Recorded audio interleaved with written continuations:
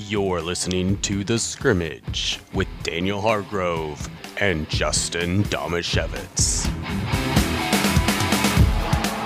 Welcome to part 2. I am Daniel Hargrove, along with Justin Domashevitz and our trusty producer, Andrew Gross. I feel like we haven't mentioned our sponsors enough. Thank you to Ole Penn Real Estate and the law office of Jeffrey A. Domashevitz. And if you liked the happy-go-lucky Seahawks recap kind of thing that we did in the first part of the show, then you're not going to like what we talk about in a bit. Because, man, there's some negative things to talk about that Seahawks game, as well as the Seahawks moving forward. But first, one of my favorite parts of our show, where we talk about a local athlete. And since there's still no sports, it's a historical athlete, and your Ole Penn Real Estate Athlete of the Week is Matthew Jensen.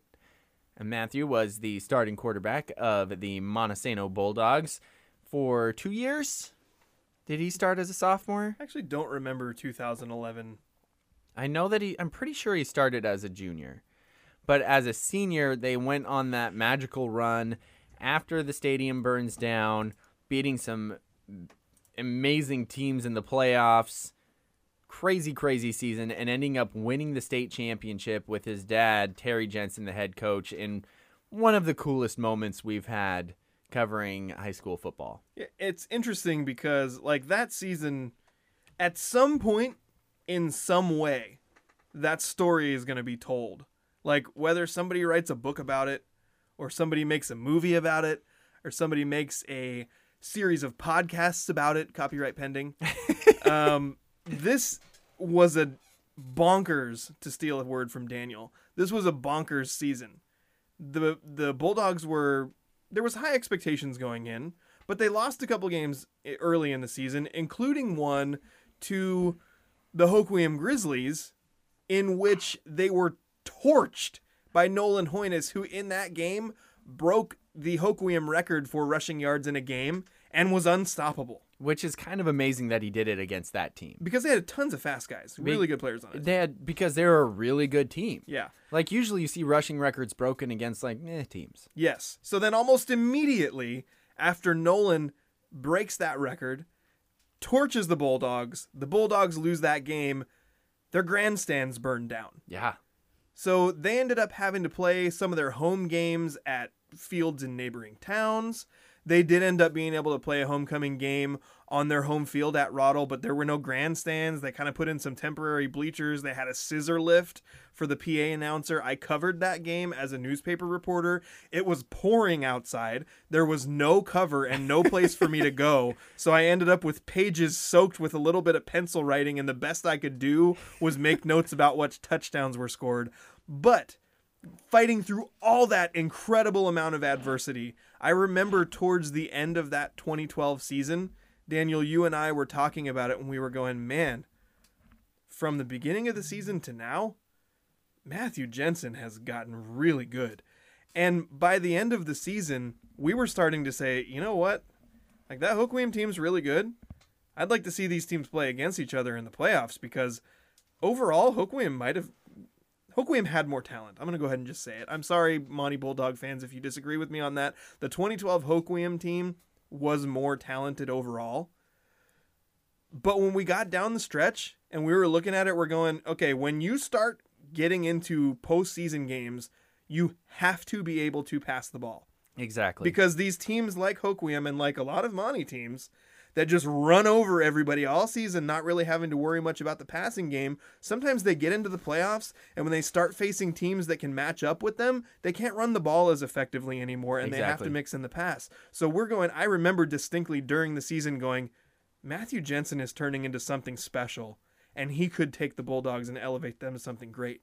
I think we had that conversation with each other a lot. We did. Yeah. And we were just giddy over the thought of maybe seeing those two teams play again, because we thought it would be different. Yeah. We didn't know who the winner would be. I think between the two of us, I probably would have picked Hoquiam and you probably would have picked Monty, but it would have been a pick'em game in my opinion. Yeah. It would have been really close. I think especially with just the coaching and adjustment ability of Terry Jensen, Monty's head coach, but also, perhaps equally as importantly, Brian Hollitz, who was their defensive coordinator and really famous for his packets of scouting reports on every team's offense, that his players would go into those games as equipped as possible, knowing what percentage, if any team lined up in any formation, here's the percentage that they run left, right, pass, blah, blah, whatever. They knew everything if they studied the packet going into it. And I would love to play for a coach like that. Yeah, and they dialed up these strategies that were just incredible. Yeah, and one of the most famous ones was in that playoff run against Kings, who had just eked out a victory over that Hoquiam Grizzlies team at Olympic Stadium, and it brought up a showdown between the Bulldogs and the Kings Knights at Sam Ben Field. Is it Sam Ben? Why am I totally blanking on the name of it? No, it's Stewart Field. Stewart Field. Yeah. Dear Lord, what is wrong with me? It's Sam Sorry, Ben but I Park. blanked for a second too. Yeah, so at Stewart Field, and that's one of the most memorable games I can think of. And not only was the defense amazing, but again, you saw that when things got down into the nitty-gritty, Monty had so much trust, and Terry Jensen had so much trust in his son to call plays that put the game in his hands. And knowing that they were going to have to be able to pass the ball when they got into the playoffs, I think when they got into that state title game against Royal, and they were underdogs, like people thought like Royal was a heavy favorite. In fact, when I pulled up articles today to try to go back and look up what the stats were in that game, it was underdog Montesano Bulldogs take down top-ranked Royal, or whatever it was. Like, Royal was a heavy favorite. And the Bulldogs went into that game unintimidated. Yeah. Because they knew they could match up. They knew they had a game plan that could work. And passing the ball was a really important element of that. In that state championship game, which, Daniel, to me, we were on the radio broadcast together. You were on color commentary with Ian Cope on play-by-play. I was on the field with a microphone and just kind of giving, you guys would throw it to me every once in a while, and I'd say something occasionally insightful and mostly stupid. But that game was probably the most memorable thing I've ever covered in my radio and newspaper career, because I got to be on the field watching a great performance overall by the team.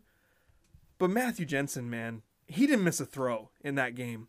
He was on point. It was not all short throws. He was throwing bombs down the sidelines. There was one play distinctly that I remember, and I think it was going to Ben Ohashi, and it was down the left sideline, and he threw a bomb, and the spot that I was standing in on the sideline, if it hadn't been an absolutely perfect throw that Ohashi caught on the run, it would have hit me.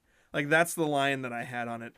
But just watching Jensen just be so on point in that game, 2 touchdown passes, but 15 of 20 passing for 268 yards against one of the best teams in the state, if not the best team in the state at the 1A level, was really incredible. Yeah, Elliott Mendenhall and Tucker Ababo each rushed for 2 scores in that game as well.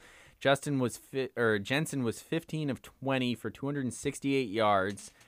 First title since 1994, including a 42-yard touchdown pass to Richard Smith on the final play of the first half, which was, I mean, were you right next to that one too? Because that's one of the most memorable plays for I was me. really close to that one. I think I was standing around the 10-yard line or so. But that was a crazy play because when you watch it, like, they set it up like a Hail Mary, and everybody was in the front of the end zone. And then they just sort of, am I remembering this right? They just had Richard Smith kind of leak out to the back. And going into this game, I had no idea who Richard Smith was. But he made not only that play, but he made catches also at other crucial points in the game. And it almost looked like it could have been a Hail Mary that was an accident that went too far, and Smith caught it in the back of the end zone.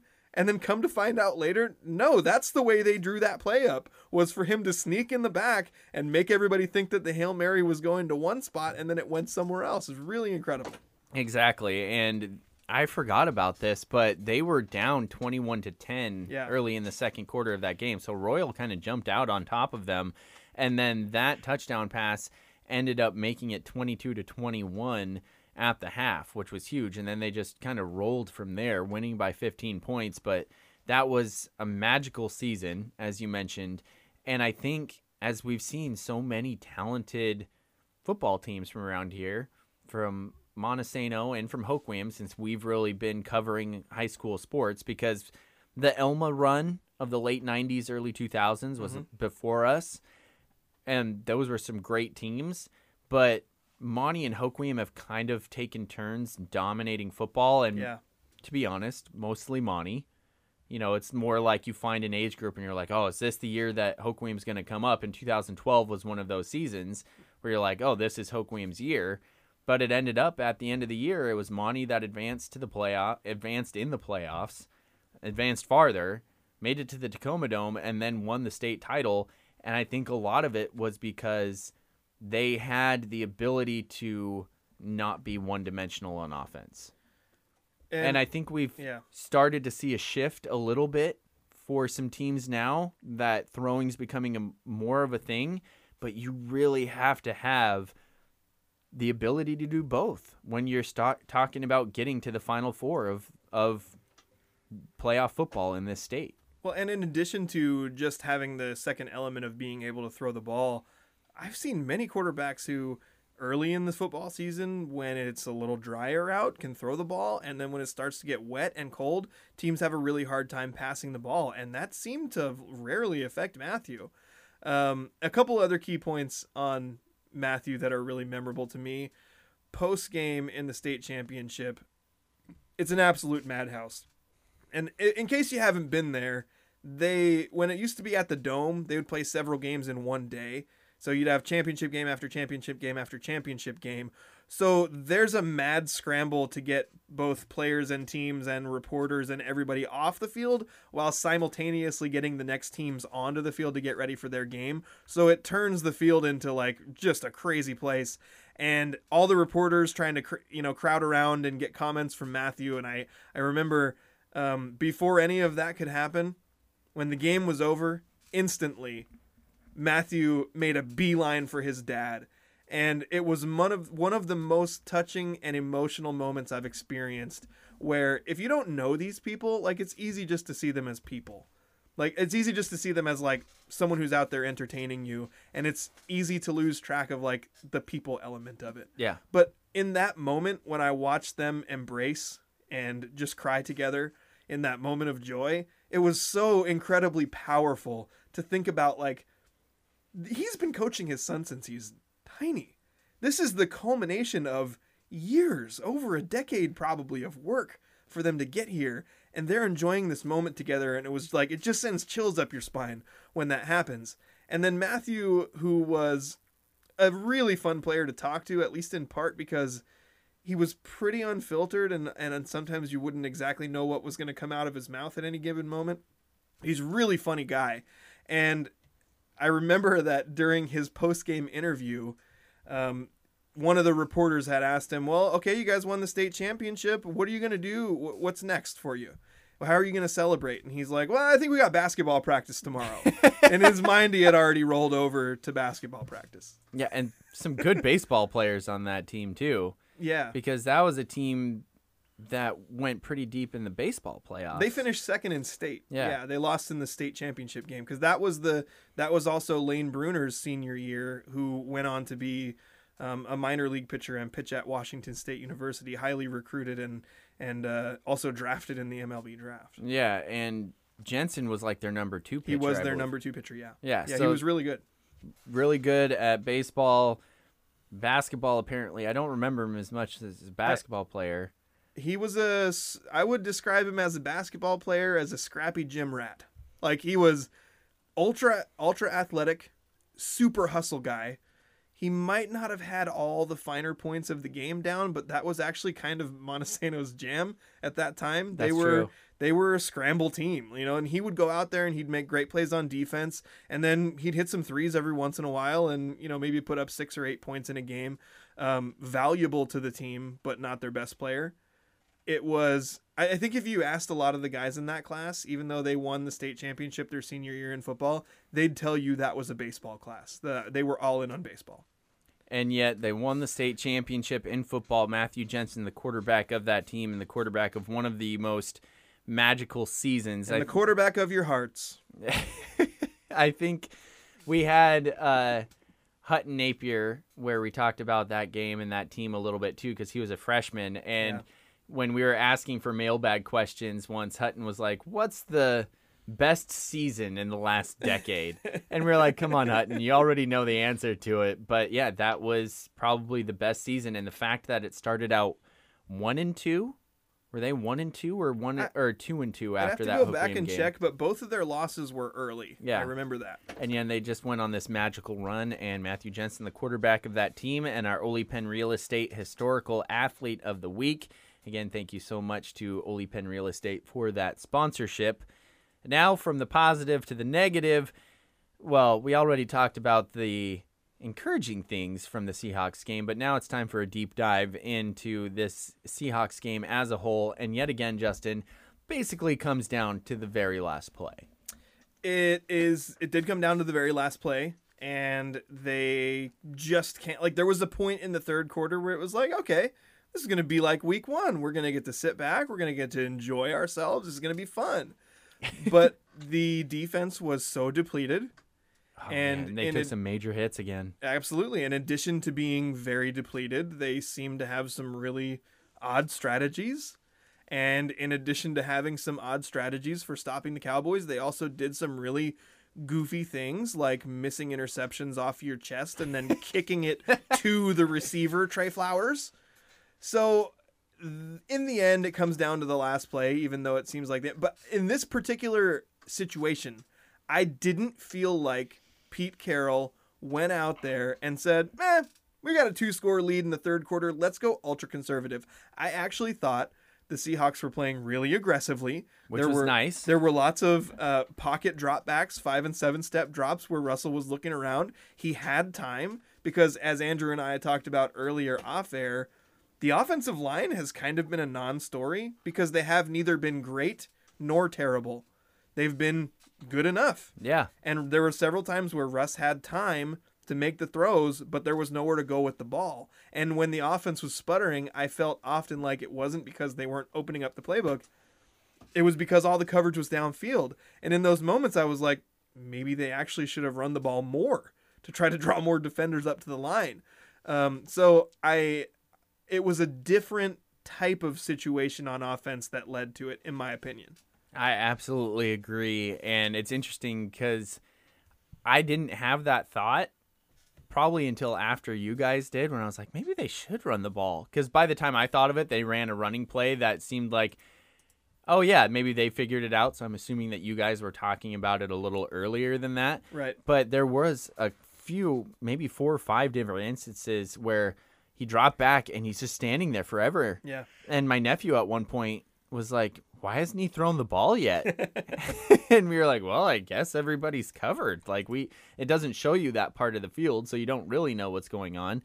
But the defense is going to be even more of an issue now because they hang on, they win this game, but they pay the price yet again. And I would think the biggest loss would be Jamal Adams, who suffers a groin injury. And I'm not sure if either of you guys have dealt with groin injuries, but I have, and they linger.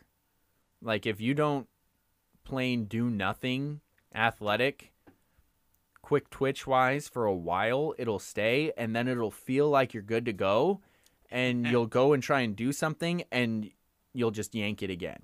It is so frustrating.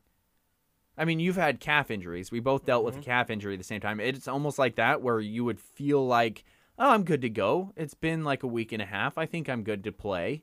It doesn't hurt. And then you're running down the basketball court like it was for us, and you would just feel it again, and it would just start the whole process over again. Andrew, you were looking at a list earlier. I was wondering if you still have that list of Seahawks injuries up, and if not, I'll let you go find it really quick. Find it. Yeah, while he's looking, though, Daniel, I was curious. I know Andrew and I had this same reaction watching Jamal Adams on the sidelines. How difficult it must have been, because as he came out with the groin injury, and you could tell, like, he was laboring to walk when he was over there, but he's such a vocal leader, and his presence is so important for the defense that he was over there having to watch all these terrible things happen on the field and how powerless and helpless he must have felt. How did you experience that? Oh my goodness. You could see him like you felt like if he could walk, he was going to be on the field. But as you mentioned, it was hard for him to walk. Like he wanted to be on the field so badly and couldn't, and was just watching all of this stuff, probably trying to pull his hair out. And that's the thing, is they're not exactly a good defense when he's out there. And that was supposed to be the best, deepest part of this team. And thank goodness they're as deep as they are in the secondary, because when I saw him leave the field, Justin, I had a moment, and you know that I know the Seahawks roster pretty darn well. Yes. I had a moment when the next series after, and I was like, wait, Dunbar's out, Hill's out, Amadi's playing nickel, Yes. Trey Flowers is playing, who's playing safety? Oh, it's 35. It's 35. Who's that? Yeah, so that actually, when I saw 35, I didn't panic.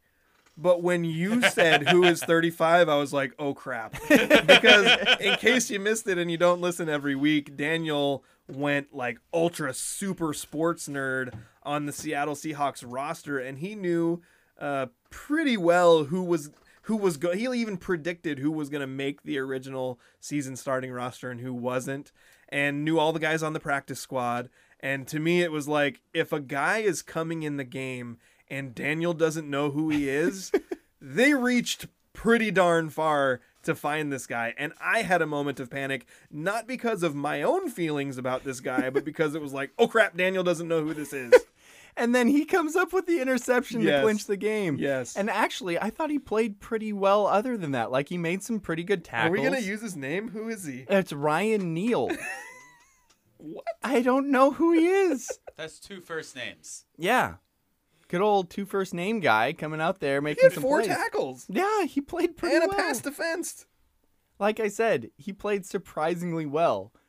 Maybe better than Lano Hill. I think we found a new starter over there. What?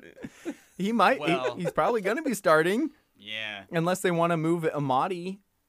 But Amadi, in my mind, Amadi played great again. That's another positive to take out of this. I don't know about you guys, but I thought, from what we've seen from Ugo Amadi, these 2 games that he's played, I'm really excited by how he's played. We're supposed to be skewing negative. Oh, sorry. Andrew, have you found that list I've got yet? some negative skew for you.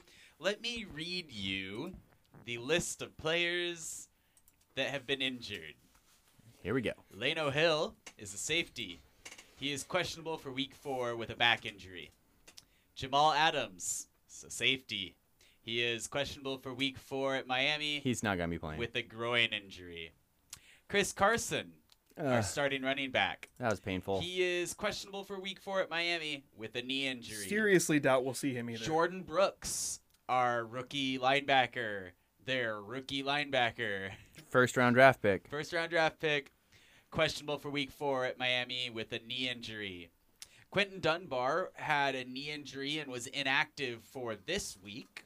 We don't know about his next week. Hopeful for him next week.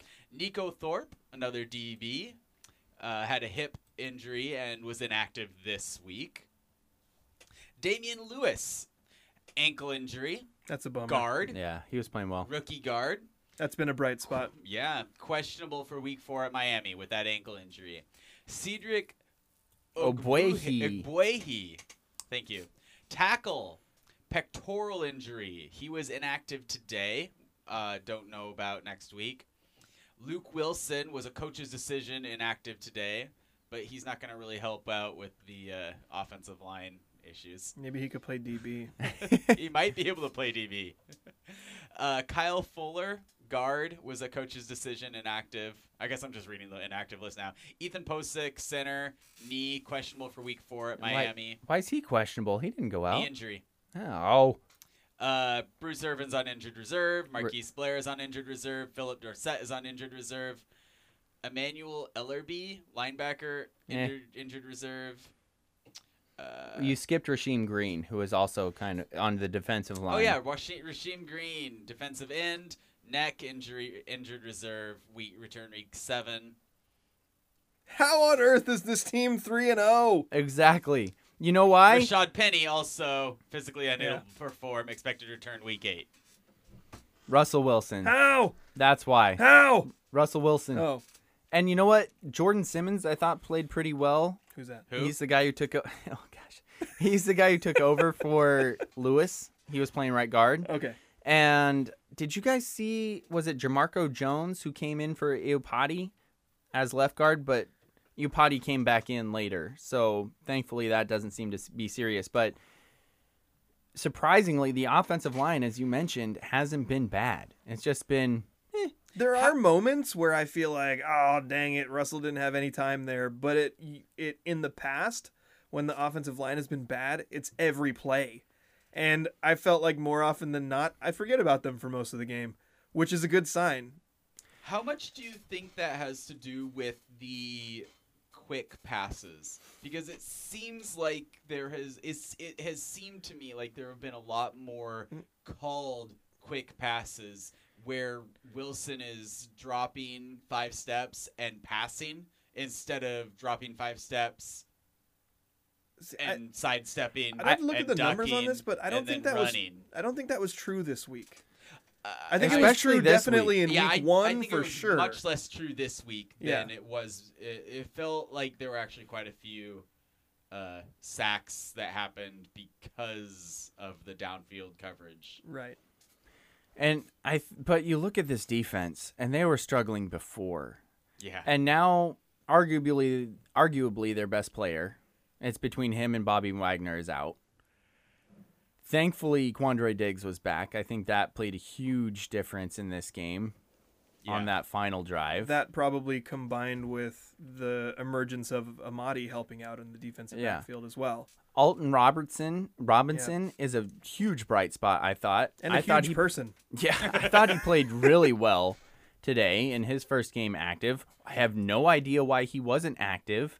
Seriously, it's things like that constantly makes me question, what the heck are you guys looking at? 3 tackles, 2 for loss, 1 sack, 1 quarterback hit. Exactly. Like, why was that guy a healthy scratch when your defensive line is trash?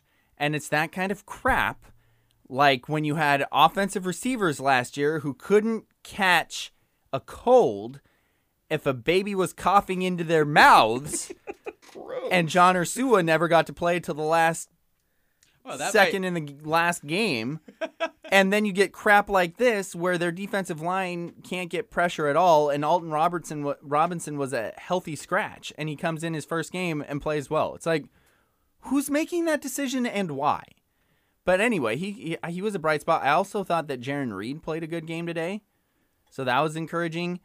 So while there was some encouraging signs on the defensive line, I think Andrew brought up a good point that offensive line from the Dallas Cowboys is absolutely decimated right now. So if they didn't show signs of improvements, it would have been even worse. That's true. But at the same time, 10 quarterback hits, and you still have... just 2 sacks, though. Still just 2 sacks. They only have 7 on the season. It feels like Mayoa, too, is like one of those guys who seems to be constantly almost making a play. Yeah. That I've noticed a lot, but in a way that's also kind of encouraging because at least you're getting in there and either forcing a quicker throw or you might have a chance to sneak up on him every once in a while if he doesn't see you coming. But I think just how many different guys got in there and had a pressure or a hit, you know?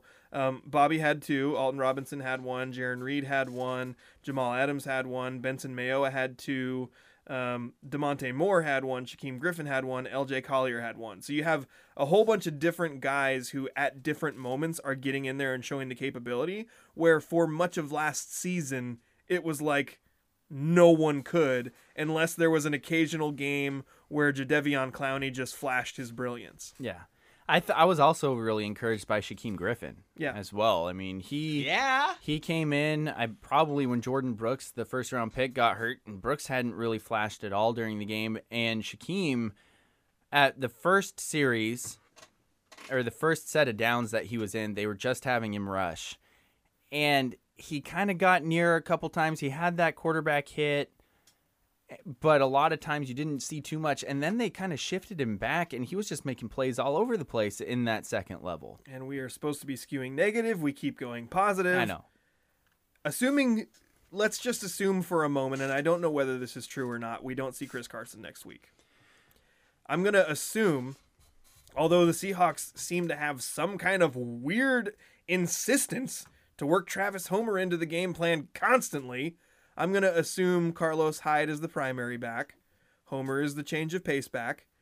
Do we see DJ Dallas? I will assume if Carson's gone and you still don't have Penny, DJ Dallas probably gets activated, and that will be something going into next week. I'll be really excited to see what he can do on the field. Yeah, I would be excited to see that as well. I'm assuming, like you mentioned, Hyde will be the feature back. Yeah. And they'll probably filter in Homer more than we've seen him, which could be frustrating, but we'll see. But they'll be significantly worse without Carson. Yeah. Because he's the one guy. Like, Hyde's good. He's fine. Like, I'm glad that the Seahawks have him. Homer's fine. You know, throw him out there on third downs or whatever. Or you give him a couple of carries a game. DJ Dallas has a chance to be explosive, but we don't know what we have there. Chris Carson he's awesome. He's one of the best running backs in the league. And he has been for the last couple of years. Not quite getting the attention that he deserves. Partly because he keeps getting injured at the end of the year when they're going into the playoffs. But at the same time, that's going to be a significant impact on this offense. And the offense right now is what's carrying the team. Exactly. What do you guys think about the tight end situation? I already cut them all. Yeah. Because I'm kind of disappointed to see Will Dissly playing such a small role this year. I'm not disappointed. Is he a free agent next year? We still have him. No, we still have him for next year. Yeah, I'm not too worried about it as long as Olsen never, ever, ever, ever, ever, ever, ever, ever throws an interception again. You mean, I get what you're saying, Yeah, but he didn't throw the threw it. ball. He threw it. He said it. It was He it was a should sack. be Carry. charged with that interception. Oh, absolutely. And it's Russ's only majorly negative play so far, so it's very frustrating additionally. But also, I get that Greg Olsen, as we were watching this, I have been angry with Seahawks tight ends because going into this season, we thought they have lots of options at tight end. These guys are all good. We don't know if any of them are great, but they're all trustworthy. And immediately, the tight ends have let us down. They've let the Seahawks down. They've let Russell down. And Dissly has done basically nothing. He made a big mistake in the game today, and then also I blamed him for a mistake that Greg Olsen made later in the game because I read the numbers wrong. But at some point during that game, I cut Hollister, I cut Olsen, I cut Dissly. The only guy left was Luke Wilson, just sending and he didn't angry play. emails to the Seahawks I front was. office. Yeah, but at the end of the game, you see Greg Olsen come through for a couple of big plays, especially on that fourth down play. That's true. And you realize, like in that moment, I was like, okay, well, I'm glad I don't actually have authority to cut players because to have that safety net of an experienced tight end who knows where to be in those situations is big. On to our next negative takeaway from this game. You also cut DK Metcalf. I was so mad. I was so mad too. What the heck was that? What? Have you not seen enough prima donna receivers make stupid crap decisions like that have cost touchdowns? And yet you go ahead and do the same thing. I thought you were different, DK. Yeah. That's why I'm so mad. I am hurt. I thought you were different. I also get that Everything we've heard about you is that you are not diva, dumb, what I'm thinking receiver. And he goes and he does that. I get that he might not have known that the guy was that close behind him. Who cares? He knew he was there because right before he caught the ball, he looked over his shoulder. Like he knew there was a defender there. He was looking up, and the defender, if you watch it in full speed, You stop If making you watch it in excuses full for him. Don't you speed. dare. Don't you I dare. don't think he You was get out. showboating. I don't think he was showboating either. He was ultra casual. He's Showboating casual. Way too is- casual. Yes, he was too casual. He was He was not so casual. showboating, and everyone comparing him to Deshaun. Who is it? Deshaun Jackson. Deshaun Jackson is doing him a disservice because Deshaun Jackson did it more than once. That's true. Never That's true. learned, and also was blatantly showing off when he was doing it. Well, I think by coasting into the end zone, you are showboating. Run the freaking ball across the line. And secure it. Jogging with the ball in one hand out in your palm, That's showboating. That's like, yeah, I beat you so bad I can just coast into the end zone. You know what? Get that crap out of here. Run across the line. Secure it like you're supposed to. You had fumbling issues last year. This should not be a lesson you have to learn again. Yeah. You were a fumbler last year. You should never hold the ball like that, you fumbling fumbler. And if you do something like that again, I want them to sit him for a series, maybe two, because that should not be something that he's learning again with his issues last year. I was mad because in that moment I knew, Russell Wilson, you know what he's going to do? He's not going to go over there and yell at him and tell him stop being an idiot. He's going to put his arm around his shoulder and he's going to say, it's okay, buddy. You'll get the next one because Russ is positive. Well, I'm negative.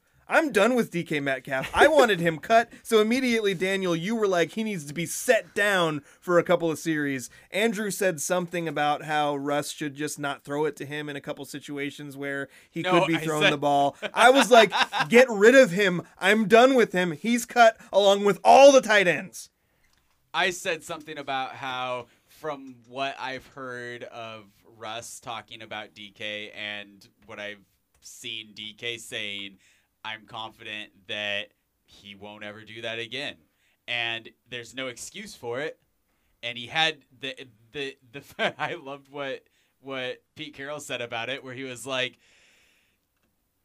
yeah, that's such a difficult lesson for him to have to learn. You know what? Shut up. Because I'm not practical. I'm emotional. And you know what I'm going to do as a fan? I'm going to be angry at DK Metcalf. And I don't care how many touchdown passes he scores for the rest of the year. He's on my bleep list. My crap list. I'm not that bad. If they lost, I'd be right there with you. Because, holy crap. And this is the beginning Russell of the Wilson, end. on talking to DK Metcalf after the wide receiver showboat coast to the goal line and fumble cost his team a touchdown, I told him, never do it again. Really? Because we saw the video of you on the sideline, and it looked a lot like, it's okay, buddy. We'll get him next time. Yeah, I read his lips. That's what he said. And he was smiling. I don't think he talked to him first on the sideline, though. That might make sense. I don't know. I'm angry. Anyway, that was really frustrating. I do love how DK just bosses people, but oh my gosh, that made me so mad. So mad. While we're on the So I'm topic, glad I got to vent about it, because that's a lot of what I just did was venting about it, but seriously. I have something else positive You to fumbler. point out. No. We're skewing negative. I want to skew this positive, though. It's I'll about turn it in. Russell Okay, Wilson. you go positive. I'll Okay. turn it into a negative. This is from John Boyle on Twitter. If you want to know what kind of season Russell Wilson is having so far, consider that he threw for 315 yards, 5 touchdowns, and no interceptions today, and his season passer rating went down. Jeez. Well, he's peaking too early. That's the problem. When it job. comes to the MVP, Good job. when it comes to the MVP conversation, it's never the same guy from wire to wire. It's never the same guy from beginning to end, and it's been Russell Wilson since week 1. So he's not going to be able to, he will sustain the level of playing that we're used to seeing that should have already earned him at least one MVP. He'll sustain that, but the storyline's going to change. He will not win the MVP by the end of the year because he peaked too early. Oh, don't say that. That is a well done spinning that negative. Thank you. You That terrible, was a terrible really good human. spin. Happy to help out. I have another positive thing that you can spin negative. Let's do it. This will be easier This to is spin fun. negative. They get to play the Dolphins next week. Oh, great. So there's a perfect opportunity for them to screw up a 3-0 record by losing to a team that is significantly worse than them. There can't be a worse matchup than this, because if they win, they'll get virtually no credit. And when they lose, they will be looked at like, oh, were the Seahawks even for real? Who did they actually beat? That's what the dialogue is going to be. Also, spin this one negative. I'm so glad that Russell Wilson broke Patrick Mahomes, the most amazing quarterback ever. No one else in the league could do this. Nobody. Russell Wilson just broke his record for most touchdowns in the first 3 weeks. Russell Wilson has 14 passing touchdowns to Mahomes' 2018 record of 13. Well, congratulations, Russ. All you needed was empty stadiums with virtually no noise. And the first 2 weeks of the season were literally the 2 highest scoring weeks in NFL history across the league. So all you needed was a situation that's perfect for offense, and you can break records. Congrats, Russ. And this is a fun game. Andrew, you got any more? Let's see. I have something. Okay, well, I don't Tyler know. Lockett had 9 catches for 100 yards and 3 touchdowns, all in the first half. I got nothing. Well, But DK Metcalf. I think that possibly the best thing to remember about about playing the Dolphins is that Fitzmagic is in full Fitzmagic form, and he will likely throw for well over 400 yards, thus guaranteeing the Seahawks a win. So does everyone against the Seahawks right now. Thus guaranteeing a Seahawks win. Yeah, what's that stat? They're 9-0 when the opposing under Pete Carroll when the opposing quarterback 9-0. 9 wins, 0 losses. I've never heard it that way under before. Pete No one says Carroll. 9-0. Start again and do it the right way. Don't you go wins losses? No, you do. He's just 9-0. It's not. You say 9-0. O is not a number, Justin. No one says 9-0. O is a letter. Is this how? Is this like I can how see why you you're have confused 'cause they're a insisted? really similar shape. Is this how you have? It's like how you have insisted that runs in baseball can be called points. It's a ridiculous argument. It's Runs not. It's not are what the we do. name for baseball points. It's not what we do, Andrew. It's not 9-0. It's 9-0. They are 9-0 Thank you. under Pete Carroll when the opposing quarterback passes for over 400 yards, and if frickin' Cam Newton could have got 2 more yards last week, then they would be 10-0. Frickin' Cam Newton. Freaking Cam Newton. He's not even trying. And with that bombshell, we're going to take a break. Stay tuned for the mailbag. The team of realtors at Ole Penn Real Estate wish you and your family good health during this stay home, stay safe time. Their team has health and safety measures in place to protect you and everyone involved in the process. If you're thinking about selling your home, now is a great time. There are more buyers than available homes. Many homes are still receiving multiple offers and are selling for above asking price. Ole Penn Real Estate will help you put the most money possible in your pocket in less time without the hassle. Visit sellmyharborhome.com to get your home market ready. The Ole Penn team is ready to work for you. The mailbag. Yes, Send the us your mailbag. stuff. Send us your stuff in a mailbag. Too long. Oh. I like that. What do you got for me, Justin?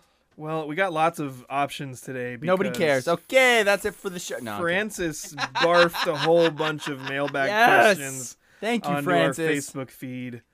So let me pick one at random. Is it really going to be at random? No, I'm going to start at the top. Okay. Is Kyler Murray already the MVP? No. And Francis goes on to say, clearly the Cardinals are in the driver's seat for the number 1 overall seed in the NFC, but who's going to claim the number 2 spot? Bears or Cowboys? After today's domination of the Sea Chickens, look to be... Oh, wait. That's already wrong. Yeah, he thought the Cowboys were going to The dominate. Bears or Cowboys look to be the teams that have the best shot at slowing down Murray's coronation. Yeah, well, that didn't age well at all. no, it didn't age well. He posted this before the games, apparently, because the Yeah. Seahawks won and the Cardinals lost. Is he really mad about Trubisky getting benched? No, he doesn't like Trubisky. Okay, good. Well, why was he so salty about the Sea Chickens? So, because that's what people who aren't fans of the Sea Chickens do, because their teams aren't as good, especially the Bears. But if you want to know what Kyler Murray's been up to, he's got 5 interceptions to 4 passing touchdowns this year. Yeah, that sounds like an MVP candidate right there. There, you can't even beat the Detroit Lions. The Detroit Lions. You know you're on a bad team like the Cardinals, and you don't have an MVP quarterback when you lose to the Lions. To Stat Patterson. Stat Padford. There you go. So, no, Kyler Murray, even though I do think that he's picking this up from somewhere, I got to say, Francis probably hearing the tone of what the national media is saying whenever they talk about Kyler Murray, because they're talking about him like an MVP candidate because he's super fast. And I got to admit, his running plays are really fun to watch. But what he is not is an MVP quarterback. I think at this point, especially watching him lose and throw 3 picks today, I mean, Kyler Murray very well by the end of the season could emerge in the conversation, but right now he's not he became a trendy preseason MVP pick. Right now he's not close. I did think this was interesting. Aaron Rodgers, first of all, is going to be in the conversation for early MVPs. The Green Bay Packers just beat the Saints, and Rodgers, again, 3 touchdowns, no picks. He had another good night. And roughly 300 yards. I didn't see exactly what he came back to, but he had another really good night. His team is 3-0. The Bears are 3-0, but they don't really have anybody on their team that would be considered as an MVP because their starting quarterback got benched and Nick Foles came in for him. I thought this was interesting. Well, Nick Foles wins Super Bowls. It's true, and it rhymes, which makes it more true. The NFC West, I feel at this point, is indisputably the best division in the NFL. Although that did take a little bit of a hit today. It took a little bit of a hit today because the Rams lost in devastating fashion. The Cardinals lost to the Lions. But right now you have 3 teams at 2-1 and the Seahawks at 3-0. So all 4 teams are above 500 early. Whereas when you go over to the NFC East, all teams are under 500. The Washington football team and the Dallas Cowboys are 1-2. The Philadelphia Eagles are 0-2-1, and the New York Giants are 0-3. Yikes. So let me ask you this. What do you think will be national talking points on the major TV and radio shows over the next week? Do you think it's going to be, wow, look at the NFC West and how good all these teams are? They're going to talk about Russ. They will talk about Russ. But it's going to be much more, what's wrong with the Cowboys? How bad? Why are the Eagles so bad? Like, these are the conversations that are going to happen. Exactly. Because the national media loves the NFC East. Yes. And it's despicable. Next question. Who's the best system quarterback in the NFL? Is it Jimmy Garoppolo, Jared Goff, or Mr. Unlimited? Unlimited. Russell Wilson, Mr. Unlimited. Well, I'm not mad about this question just because it gave me a chance to say Mr. Unlimited. I don't think any of those guys are Tom Brady is the best system quarterback in the NFL, right? Yes. I hate the term system quarterback. Yeah. I do too. That's why it's funny. I do, but I don't think it's the person who just set the record for most touchdown passes in the first 3 weeks of the season and has, let's see. Well, he's got 14 touchdowns and 1 interception. I don't think it's Russell Wilson. Jared Goff's having a bit of resurgence. Jimmy G's hurt again. Can you be the best at something if you constantly get hurt? Seriously. You can be the best at getting hurt. I feel bad for Jimmy G because he honestly seems like a decent quarterback, human being. Why would you relate so well with Jimmy G? Is it because he's constantly injured and you're constantly injured? That's got to be it. I think it's because they talk about how pretty he is, and Daniel likes to think of himself as very pretty. So I would go Tom Brady, then Jared Goff. Best system quarterbacks. Next question. Okay, this is another question that didn't age well. Who's winning this was before the Miami Heat Celtics game went final. Who's winning the NBA title this year? Super excited that we decided to do every single question he sent in this week. Who's winning the NBA title this year? Boston and its tradition, or Miami and its culture? Now, this is a thinly veiled shot at me because he's neglected to put the actual favorite team to win the NBA title this year, which is the Lakers, which is LeBron, which is the team I'm rooting for. LA in 4. That's bold. That's my prediction. I wish that I were as confident as you because I'll be rooting hard for LA, but Miami's a little scary, man. They've got great depth of scorers, and I think one way to look at this is if you were to take all the players and you put them in a list, and you're going to list all the best players from 1 through 30. The top 2 are Lakers. It's LeBron and AD in whatever order you choose. And probably the next 5 or 6 are going to be Miami Heat players. They have, on any given day, they could have 7 or maybe even 8 guys scoring in double figures. That's what scares me. And my thought, though, is that the NBA is about your 2 best players. And if they're the best, they're going to win. I think that's generally true. I don't think that's always true. I think that Miami has taken out Giannis on their way here. And although, Middleton would be the next best comparison for the second guy in his power duo, and that's not a great second guy in your power duo. But when you play against the Celtics and they have the combination of Jason Tatum and Jaylen Brown, and you mix in guys like Gordon Hayward and Kemba Walker. You just said another maybe top flight NBA star, and then you're dropping down there again. I completely agree, except also Jason Tatum, as we established during Stump Daniel, has also kind of been like really spotty in his consistency in the playoffs. So I wish I were so bold to say Lakers in 4. I think I would do a massive cop-out move and say I think the Lakers are going to win. I'm not terribly concerned about them losing, but I would go Lakers in 5 because I think that just with if a combination of LeBron and Anthony Davis has an off day and the Miami Heat have enough capable scorers that they can keep up with them, they'll steal a game. All right. Do we want to do another question? Okay, one more. This goes kind of with this. Was Kentucky Wildcat grad Tyler Hero robbed in the MVP voting this year? Daniel, your thoughts? I need a hero. No, he was not. I agree. All right. That's going to do it for our show today. Thank you so much to Francis for dropping a bunch of questions. We love Francis once we get right down to it because he actually asks us questions. You should ask us questions as well. Follow us on Twitter, Instagram, if we ever post something there again. It might happen. And follow us on Facebook as well. Also, check out our YouTube page. I post videos there every week. Please look at our YouTube page. Yeah, video editing takes a while.